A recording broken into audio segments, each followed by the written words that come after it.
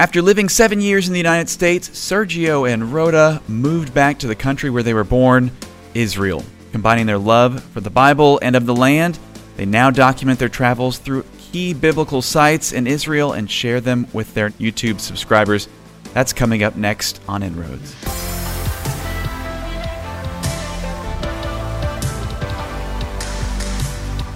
Welcome to Inroads, where we share real-world stories of digital evangelism and provide you with tips and resources to use today's technology to spread the gospel.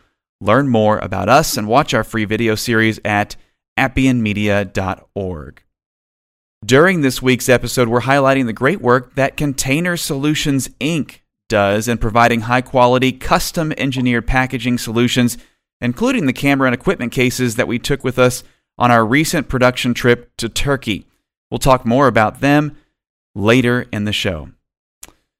Well, Craig, it wasn't long after we started researching Following the Messiah that we ran across Sergio and Rhoda's stuff because it's awesome. Mm-hmm. They have a YouTube channel where they look at the Bible lands, and they're joining us today on Inroads. So we're excited to have them. Yeah, really good to meet you guys. Good to finally talk with you. Wow, the honor is all ours. Thanks, guys. So first, tell us a little bit about yourselves. All right. So I was actually born in Lithuania to Russian-speaking parents. And I'm not Lithuanian because back at the time it was USSR. And my parents are from a Jewish descent. So we did the Aliyah in the repatriation to Israel in 1992. And so I grew up here. I went to school, high school, college, military. And then about 2007, 2008, they did a conjoined meeting between Arabs and Jews, and that's how I met Rhoda. Right? Yeah. And I was born and raised here in Nazareth, and to a wonderful family, wonderful parents, Christian family that loved the Lord, and so grew up in church. And as Sergio said, in that meeting we met, and it was such an incredible meeting because in Israel, like even believers, you can find the tension because of political problems. And so our churches wanted to overcome these barriers. And so that was wonderful to have the youth worship together, get to know each other, speak each other's languages, and so on. And so that's how we met. And in 2010, we got married. Yeah, that's it. The rest is history. Yeah, the rest is history. Well, we're going to dig into all of that. But so you guys live in Nazareth now, correct? Yeah. Okay. Is that where your family still lives, Rhoda? Yes. We actually have like one lot, and my parents live right on top of us, and my brother right on top of that. And I have two other brothers. If they want to build on top, they can. And we have my old grandma's floor. And so that's where we live. Oh, man. Okay. I know that's a little different than the U.S., but that is very typical in Israel, right? Yeah. You just kind of, families kind of stack on each other. Yes. Yeah.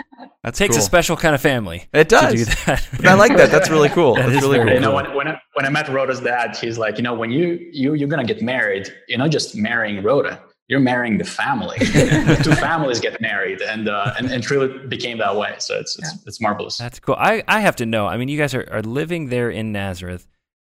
What is it like living in a city where Jesus grew up? I mean, there's so much biblical history and significance in that spot. Does that impact you on a day-to-day basis? Yeah, absolutely.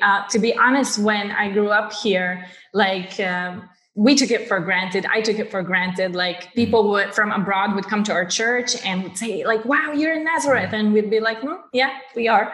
But it wasn't until like digging through the word and reading the Bible and loving that I realized, wow, Lord, I live in Nazareth, in your city. And so today, obviously, it doesn't look like it did back then, but it is exciting. And I think we are just as excited about it as those visitors who come and get excited about it too. We see a lot of people who are interested in the Bible lands, and you guys have taken that and made a YouTube channel out of that. Kind of talk about your YouTube journey. How did you guys get started with this, and what are you doing now? Yeah, it's a good question. We actually never planned to start a YouTube channel. It was Rhoda's brother and his wife came from Italy to visit us, and we said, let's take them to Mount Tabor, show them around. And we said, well, while we're here, let's take an iPhone and also film a few video and make just something very small and send it to our church in Florida where we used to live. And it's like our family to us. And so we did that. And to send the video to them, that YouTube is probably the best way for them to share the link and watch it. We created an account, uploaded it, and they said, wow, that was great. Please send us another one. And so next weekend, we sent another one. And it became kind of a thing. Every weekend, we would just make a little video and send it to them.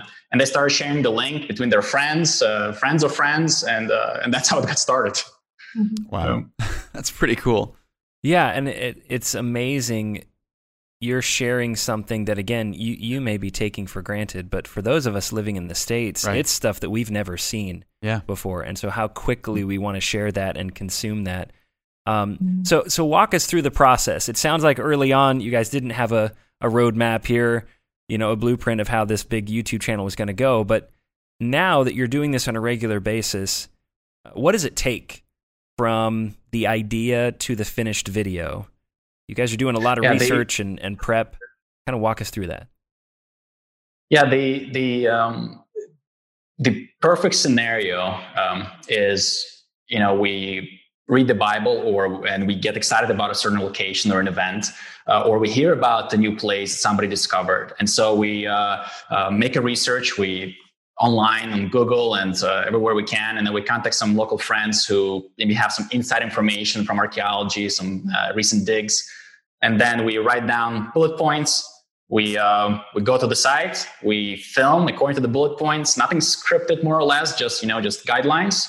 And then get home and spend the next 2-3 weeks working on the video and then releasing it. And it's usually not planned ahead of time very far. So we film it, we work on it 2 weeks, and it immediately goes to YouTube. Is that about right? Yeah, we do have a lot of obstacles that happen, obviously. Like, we'd love to have it planned and, according to the bullet points and everything, but sometimes things come up. Yeah, but we try. Like we said, that's the perfect scenario. Yeah. It happens about only 20% of the time.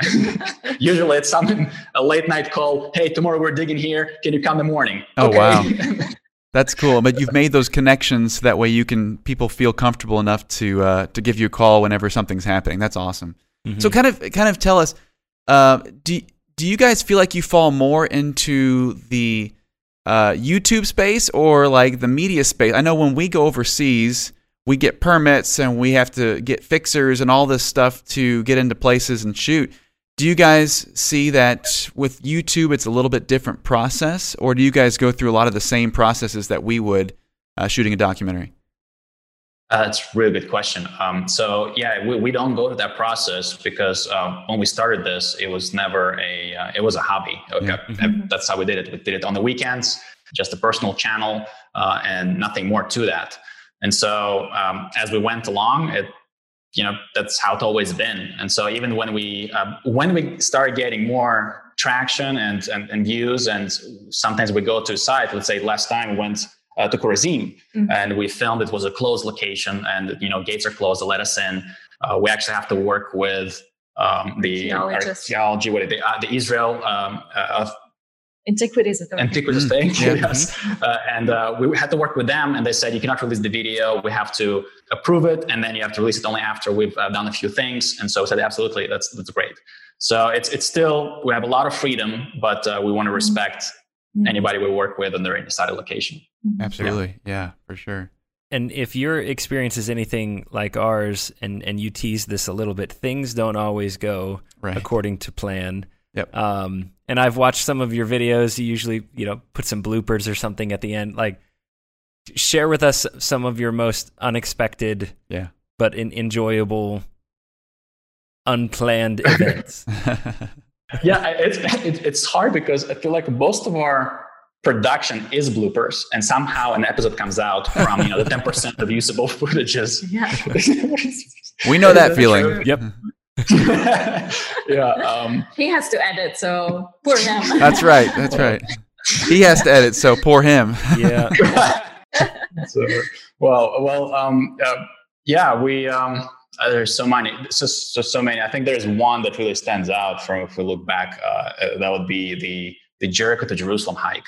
We would be I mean, the whole thing is full of mostly bloopers, really, because we didn't plan anything except let's just go on a hike from Jericho to Jerusalem, the Good Samaritan Road, and see what Jesus would have walked through every time he would get to Jerusalem.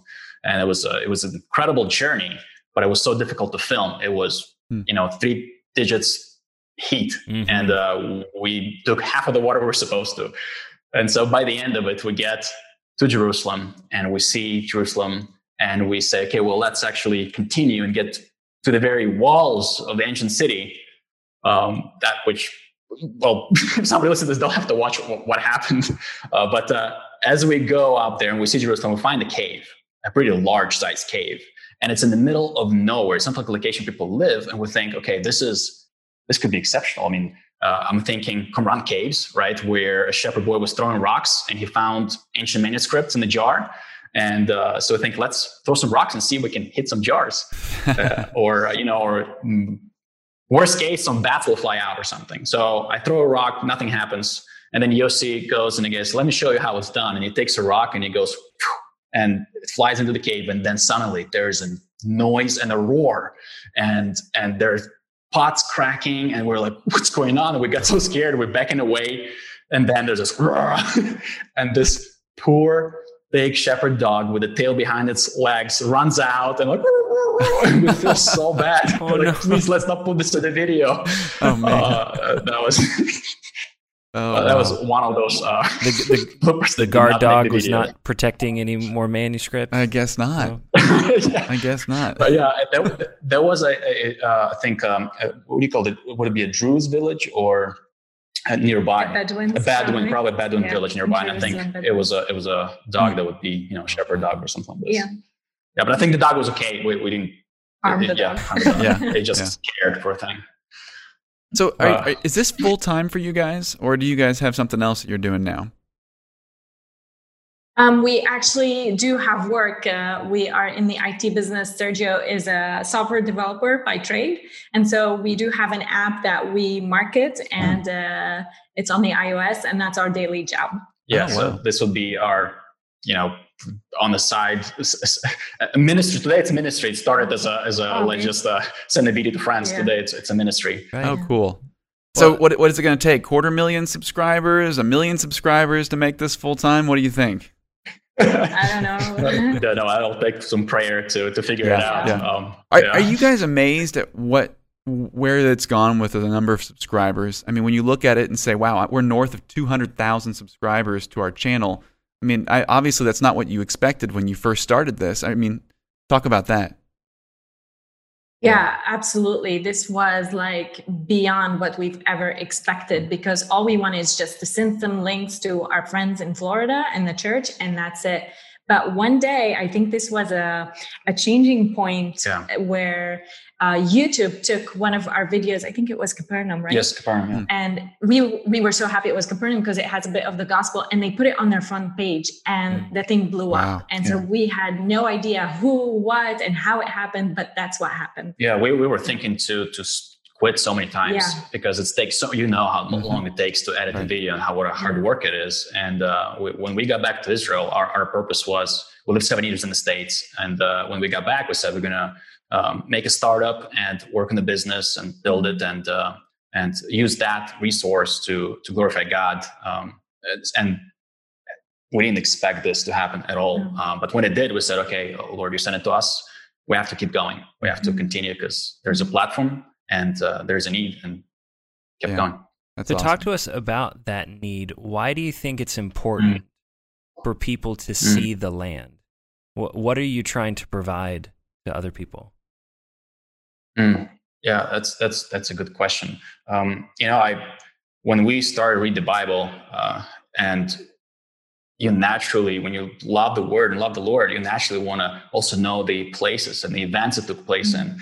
And so we personally had this desire to see the events and the locations. So we think there's a lot of people who have that yearning to see where Jesus has walked, to see where Abraham has been, and it really helps you visualize this place. Wouldn't you say that? Yeah, absolutely. I'm a visual learner, so I love, and many of those places we go for the first time, and we have that experience like, wow, this is here, and we've lived here most of our lives and we've never been there. And so we want to pass on that experience also to our viewers.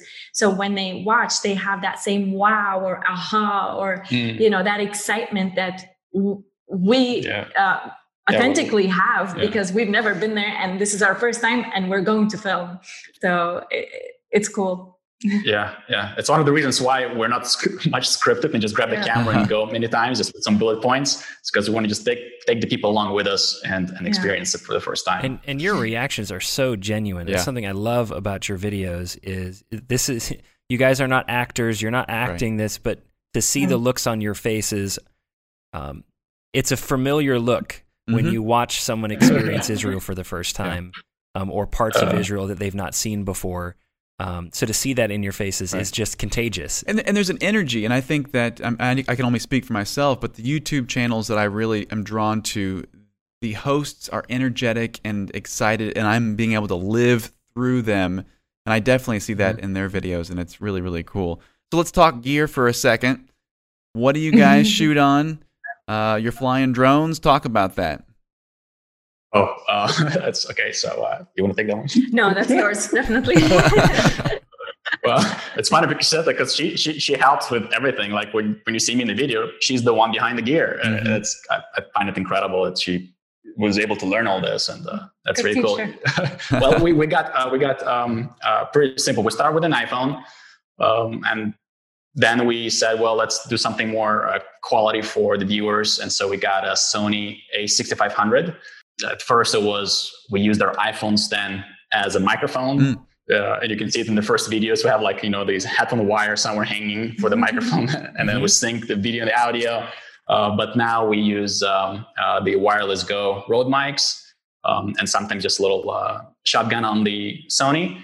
And for the drone, we use the Mavic Air. We also sometimes use Mavic Mini. If you look at the Northern Israel, which supposed to be like a toy, but it produced pretty good results.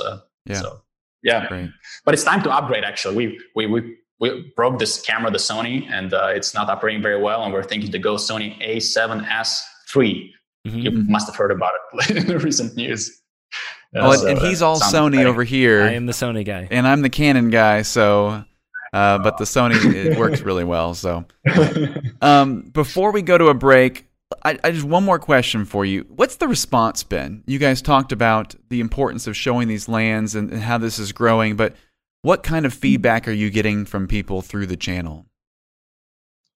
Well, we're so thankful for the amazing feedback because we are so encouraged by it. But if we were to speak of a couple of them that stand out, are emails of people who are either very ill, they can't make it here, or poor and they can't make it here, and they are so happy with the videos and they're so thankful for them. So that really touches our heart.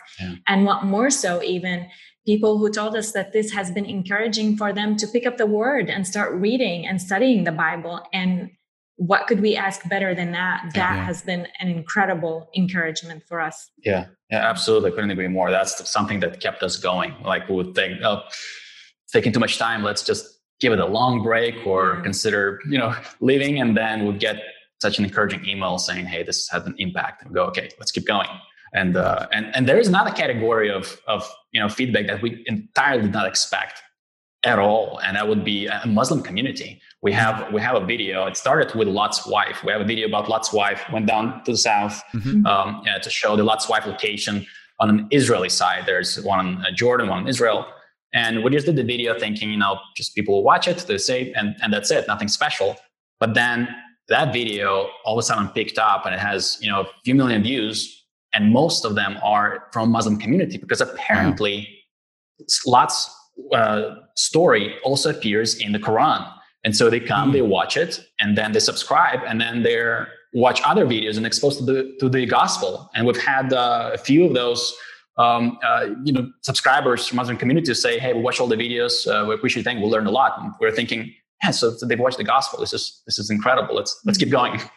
Right. And the platform of YouTube is just really special in that way, in that it's reaching parts of the world you all are talking to people on the other side of the planet that may never get a chance to actually step foot on the soil of Israel. And you're bringing the gospel to them. That's powerful. All right, we're going to take a quick break, and then after that we come back, we're going to talk more with Sergio and Rhoda in Israel. Okay, so let's talk about this week's sponsor, Container Solutions, Inc. CSI makes custom engineered packaging solutions for big and small industries, manufacturing, automotive, military, and even camera gear. Like our camera gear, these guys provided exceptional hard cases with inserts to allow us to safely transport our gear overseas, and they were incredible. You give them measurements for your specific needs, cameras and lenses, batteries, and they use foam, plastic, steel, you name it, to make packaging for your product. Yeah, CSI is a proud sponsor of the Inroads podcast and Appian Media, and we're thrilled to work with them. You can learn more about them at containersolutionsinc.com. Check them out. And we're back with Sergio and Rhoda and their YouTube channel. Let's talk food for a second. I think that's Didn't know you were going to go there. I knew we were going to go there. We were talking about food in the break. So, tell us a little bit about the food. Our Israeli food is really limited to shawarma and maybe hummus and a few other things. We got some falafel. We got some, kebab. Yeah. But man, we discovered shawarma and pretty much just stuck with that for the majority of our trips. And we think we're pretty hot stuff for knowing shawarma. But compared to you guys, I'm sure that we are going to look really small and insignificant. So talk food for us. Oh, yeah, that's all Rhoda. I'm like you guys. I ate potatoes my whole life, and then I got married to a family with a rich culture in Middle Eastern food, and it's been the biggest blessing. So, hummus.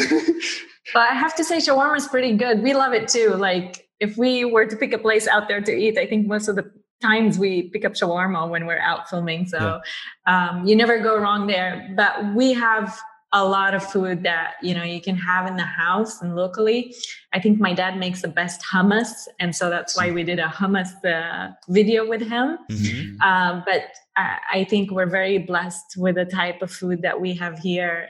It's so good. So if you think about shawarma, it's like, it's considered here as kind of fast food, you would say, because you can grab and go. Right. But the ingredients are incredible. They're all healthy. Yeah, healthy, good. It's good fast food, basically. Yeah. It really is. That was actually one of the things walking through the old city of Jerusalem, and I saw someone was selling the spice. Yeah. And I am not culinary inclined, and so I said, I'm going to pick up as much of that as I can safely carry home and try to recreate it here in the States. My wife does an amazing job, but there is just nothing like just grabbing it when you're over there. Oh yeah, so good. And I think there was one place, especially up in Galilee, where we would go to lunch every single day, and our guide was like, "Really, you want to eat there again?" Like, yes, we want to eat there breakfast, lunch, and dinner if we could. So, and I think spices. Have you guys been to Jerusalem? Have you ever tried the, what do you call it? The bread, the cakes, the Jerusalem cakes? Oh, the Jerusalem bread. It's ovular shaped? Yeah. Yeah, it's like an O, but stretched out O or zero shape. We've seen that. I don't know if we've never actually stopped to eat it. Yeah. No. You've got to try it. Rhoda introduced them to me. They're incredible. It's this incredible bread with this flavor that is unique. And then they give you a little za'atar, which is hyssop. Right, the biblical hyssop, and they add a little bit of lemon salt in there or something, and you just dip that bread into hyssop and you eat it. Wow. And it's incredible. Really the ingredients, bread and hyssop, creates something phenomenal. You have to try it. They're all over the corners and the streets of Jerusalem. Yeah. Oh man, sounds really good. I mean, spices are a big deal over there. I think on one of the back of our workbooks is this picture of spices. Yes. And like you go through the old city of Jerusalem, and they have these really neat spice mounds, I guess. I mean, is that really what you would say is the signature of Israeli food, is this culinary blend of spices? We definitely use our own spices. Like we use cinnamon, we use cumin, we use paprika. So we do use few spices, like a lot, that makes the cuisine here special, I guess. So yeah, we do use some of those. And obviously in Jerusalem or even Nazareth and the marketplaces where the tourists are, then they want to showcase a lot of that and put as many spices or whatever that they want you to buy. But we do use a lot of them. Like a lot of times I go to the market in Nazareth or close to it to pick up, from these big barrels of spices. Mm-hmm. That is one of the limitations of shooting video is we try to show people and tell people the Israeli experience over there, but we can't capture the smell. Right. We can't, you just got to believe us. You walk through the streets and it smells amazing. Yeah, right. I'm not advocating bringing back smell-o-vision. That was a thing decades ago. Let's not do that. Let's not do that. Okay. So I've got to ask you, you guys received, that coveted 100,000 subscriber plaque. YouTube sends it. I think that's the first milestone. And you all did this very clever announcement video for it. Tell us about that. Well, yeah, that wasn't very planned video, but we got the plaque from YouTube, and we never thought of making any video about it or even saying anything. Just know we thanked the Lord and said, "Oh, that's awesome." But then it came with a letter from YouTube, and it said, please, in appreciation to your viewers, would you consider making an appreciation video to all your viewers?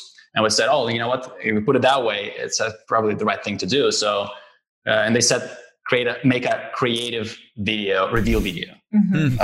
So we thought it's a channel about Israeli sites, biblical archaeology. Archaeology includes digs include dirt. So let's bury this thing in the backyard. And Rhoda did that. And I was not allowed to see where. And then I had to go and find it. Yeah.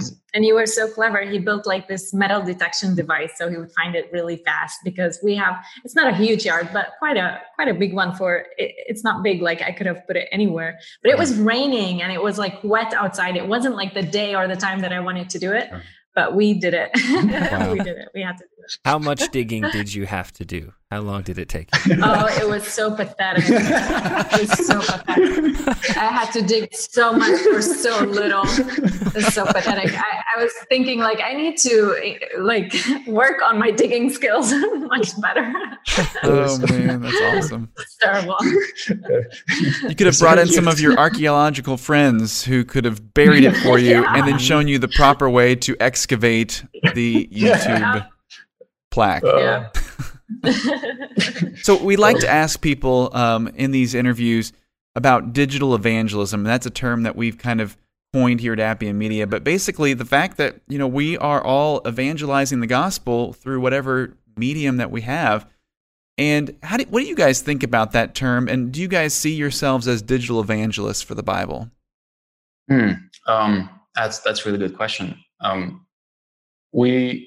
This is actually probably the number one reason why we're still doing these videos. Even though it started with some videos for friends and church and family, but we continue to do them because of the opportunity to bring the gospel into them, whether through sites, through showing, hey, the Bible is not just fiction. These are real stories, real people, real places. And archaeology all proves that. And everywhere we go, it proves it. And so, but once in a while, we'll put the gospel into the video, or a call for salvation. Yeah, definitely. I think it's YouTube, like you mentioned before, is an incredible platform to do that, and we're so thankful for this opportunity. Mm-hmm. Yeah. In the Bible, it says everything you do it for the Lord. And so if we were not doing it for the Lord, but for our fame or ourselves, then it doesn't make sense to do it. Right. And we wouldn't want to do that. Right. Yeah. Yeah. That's right with digital evangelism. Never thought of it this way. Yes. I mean, you really are. If you were to provide, to give someone some real world tips, like this is how you can use this material. Someone approaches you, and I have found this in my own experience. Sometimes it's harder to say, hey, would you join us for a Bible study? Yeah. It's easier at times to say, check out this YouTube video that talks about. Yes. Okay. Yeah. Yes. Okay. Yeah. Okay. Now. Okay. Yes. Absolutely. That's actually one of the reasons why we have are we printed little like business cards. We have our business, so we have our business cards, and we have a YouTube channel cards, and it has nothing except the link to the YouTube channel. And so whenever somebody says, "Where do you work?" and I'm thinking, well, I could say business, but it's very relevant for the grand scheme of life. But I thought there's an opportunity to share on the YouTube channel, and if they fall upon video with the gospel, hey, they've heard the gospel. So that's how we would do sometimes. Yeah.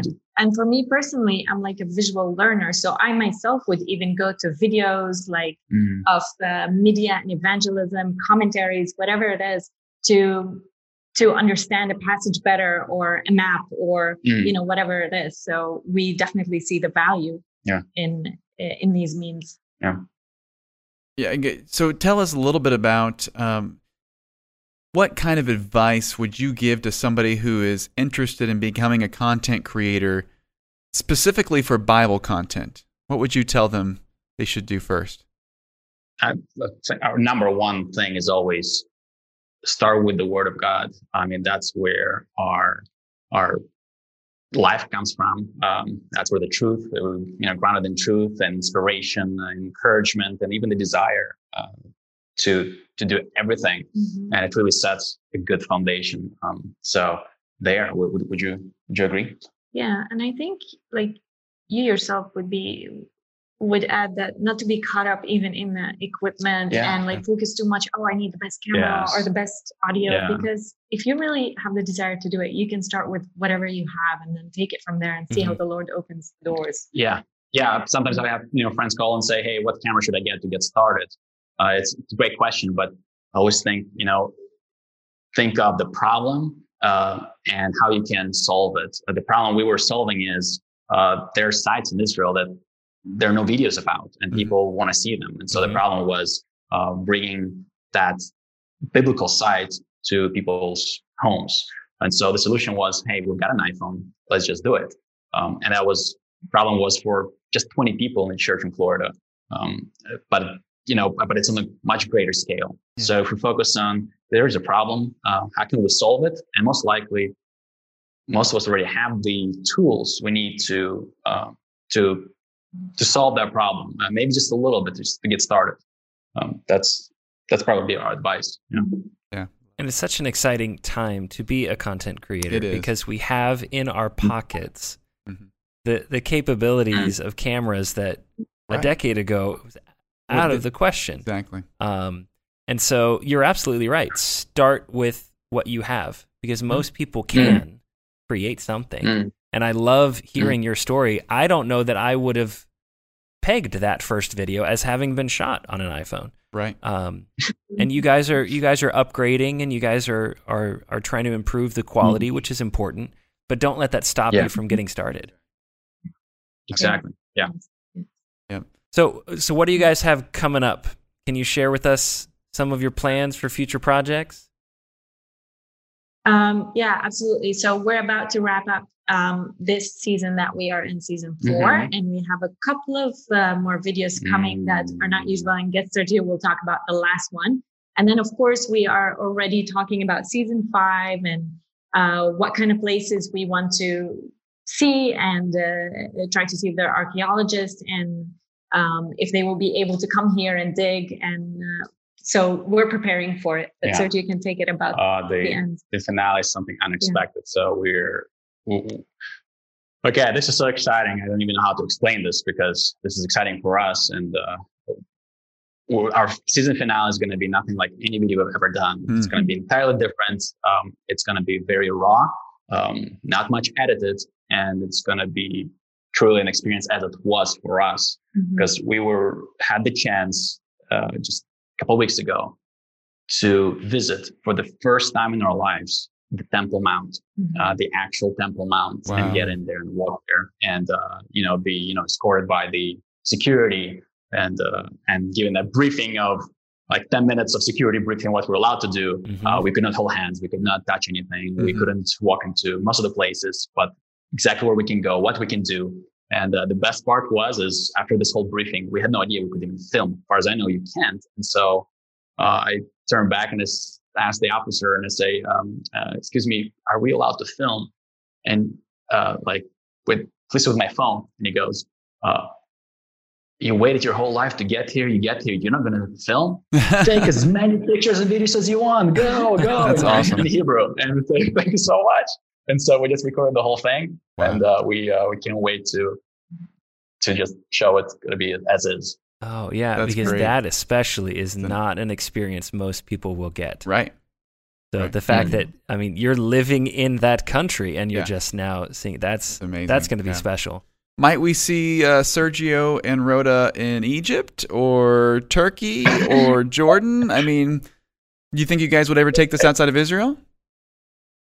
That's a good question. We thought about it before, like we even almost got to the Petra in Jordan, because Jordan is, I think, the closest place that we could go to. But we have so many more places in Israel that we'd love to cover. Yeah. And I think we just stay with that for now, unless opportunities like really open up and we think, okay, this is worth it. Let's do it. Yeah, definitely. Yeah, but there's a lot of places around. There's also a lot of security things that need to be resolved. For example, like can't just go into so many places. But so that's also something you need to consider, because, for example, if you have an American passport, you can enter a lot of places that, an Israeli cannot. Yeah. And so that's also something to figure out. Yeah. Yeah. Well, thank you guys so much for joining us today. This has been such a fun interview and a fun conversation. We really do need to get together and do a little bit of collaboration, or at least eat some food together. Absolutely. I could see that in our near future. So, well, thank you guys so much. Thank you. Thank you. It's been such an honor. Thanks. So coming up next on Inroads, Tracy Robinson, a documentary filmmaker, freelance video editor, and the director and producer of The Matter of Life, a documentary that addresses the issue of abortion through science, philosophy, history, and powerful personal stories. As one writer put it, Tracy is a filmmaker that hopes to make abortion unthinkable. That's next time on Inroads. Inroads is a production of Appian Media. We're a non-profit video production company that is 100% crowdfunded. If you're interested in learning more about how you can support Appian Media so we can continue to make great free content, visit us at appianmedia.org.